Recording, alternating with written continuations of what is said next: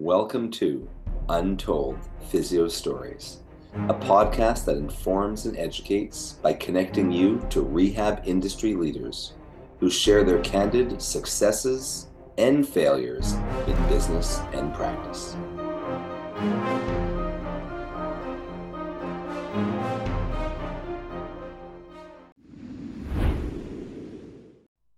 Welcome back to Untold Physio Stories. I'm your host, Urson Religioso. Jason Shane is out and about. And with me, I have actually a fellow co-host of Therapy Insiders podcast, Dr. Gene Shirokobrod. Welcome, Gene. What's up, Urson? This is incredibly weird and strange to be on the other side of a podcast hosting gig. I still haven't gotten used to being on other people's podcasts. Oh, well, get used to it. I'm sure you will be a popular guest. So, share us a story, clinical or business. What do you have?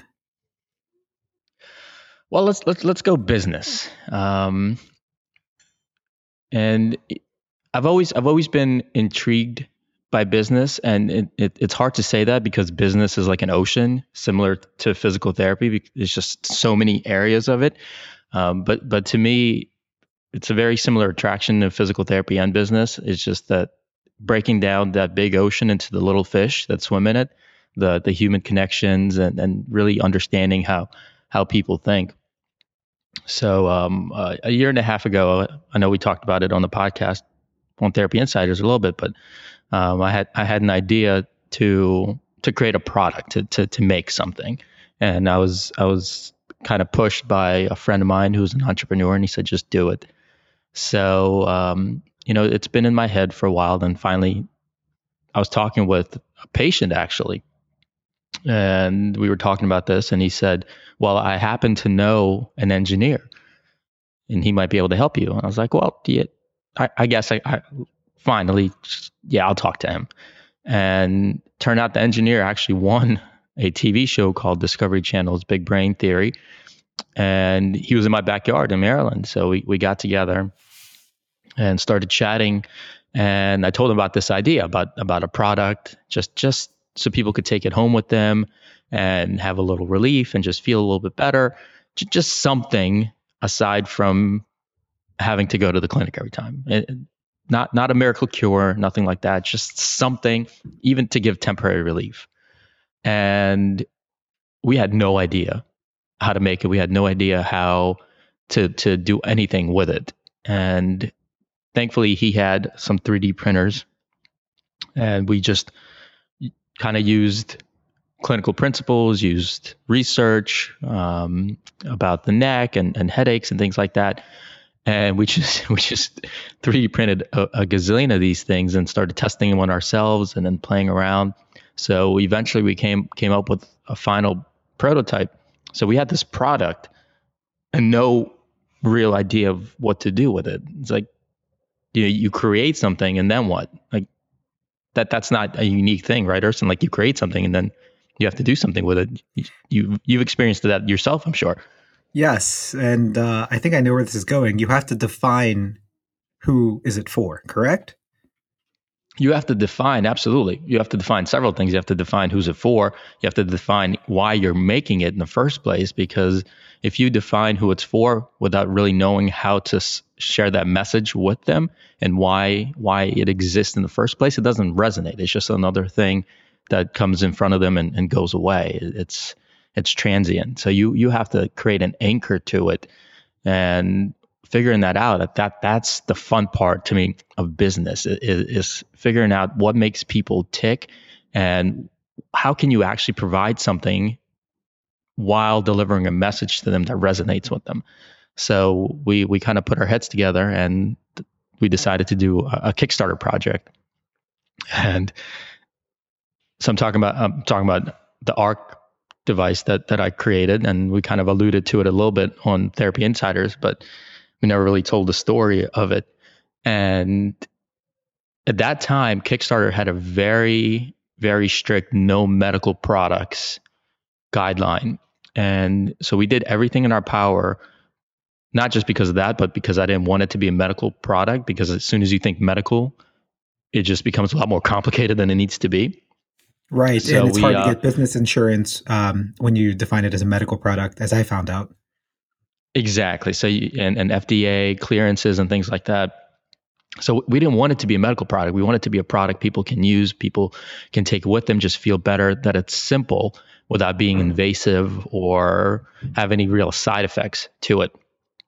So we decided to do a Kickstarter project, and so we came to a fork in the road. We could do two things at this point. We can create a really precise, detailed marketing campaign and do analysis and trial and error and just kind of get bogged down in paralysis by analysis, or we could just launch it and see what happens. So at this point, you know me fairly well. Which do you think we did?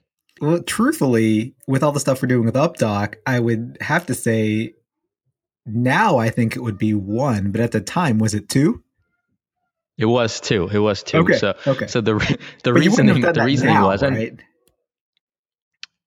for this I would have, and Okay. you definitely have to be careful with not just putting out something crappy for the sake of it, and it's a fine line of being analytical without just getting on a hamster wheel and perfecting something and then perfecting that and perfecting that and perfecting that. So we the theory was, or my thinking was, that we'll put it out on Kickstarter without really any marketing, and we'll find out. We'll find out because there's already a built-in audience there. People visit that site all the time, and we'll find out whether there's any interest and the feedback from it. So we launched it. We launched that sumbitch, and with Kickstarter, you have to put an amount down, and it's all or nothing. You raise it, you get the money, or even if you're $1 short, you get nothing. So there's that little kind of intrigue to it, but risk as well. So our goal was 25,000, I think, or 30,000, and I think we put it on for 30 days, and we ended up raising $12,500. So we didn't hit our goal, but I was pretty ecstatic at that point. I was thrilled that people would give us $12,500 without any marketing or anything. So naturally, we used the feedback from the people that gave us the money and things that might have not worked, and made a few more prototypes and kind of learned from that experience. So you could look at that as a failure. I looked at it as an incredible insight into what the market wanted. And we relaunched a few weeks later, a month or so later. And like within seconds, we had a bid, or we had a pledge already, and a message from a lady saying, "I've been checking every day on Kickstarter until you guys relaunched it again." And at that point, I knew that we had something on our hands. And then we ended up raising like $6,000 in a couple hours, and then ended up getting $30,000 total with a goal of 20,000. Right. So that was the start of that journey. I remember you reaching that. I never heard the first story. So yeah, that's valuable. I think that most people, whether you're launching a product or service, initially they probably wouldn't even have the drive or know-how to do option one with the marketing and the testing and A/B testing and panels, product testing and all that, beta, if it's software, and they would probably just get discouraged. But you learn and you adapt, and we wouldn't have the Ark if you just gave up, right? Yeah, absolutely. It's just trying it out, and with that, the risk was fairly low for us. Like, I know that because it's people giving us money. It's not like we have to put out our own money. But we did. I mean, that was just the start of it. We were happy, we were thrilled, but you kind of have to limit the roller coaster ride of emotions in business and enjoy the ups, process the downs, don't get stuck in them, and then kind of try to level out, because after that raising of the fund, we have to make it. We have to deliver. That was a big thing for us, because I think it was like over 60 to 70% of Kickstarter funded projects never get actually made. So that's the thing with Kickstarter. You can give money, but you're not guaranteed anything. Yeah, I've definitely backed a decent amount of project that never went anywhere. So forget Kickstarter for me now. So that was our goal. I was like, look, people gave us money. We're not just creating a product. We want to create a company.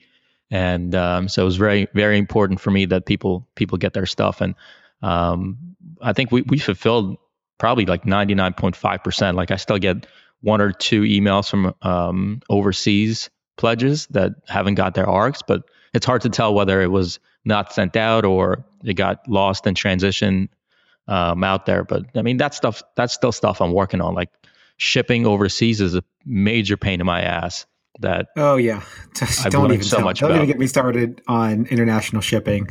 But anyway, that's a different story. Well, That's that a whole is different story.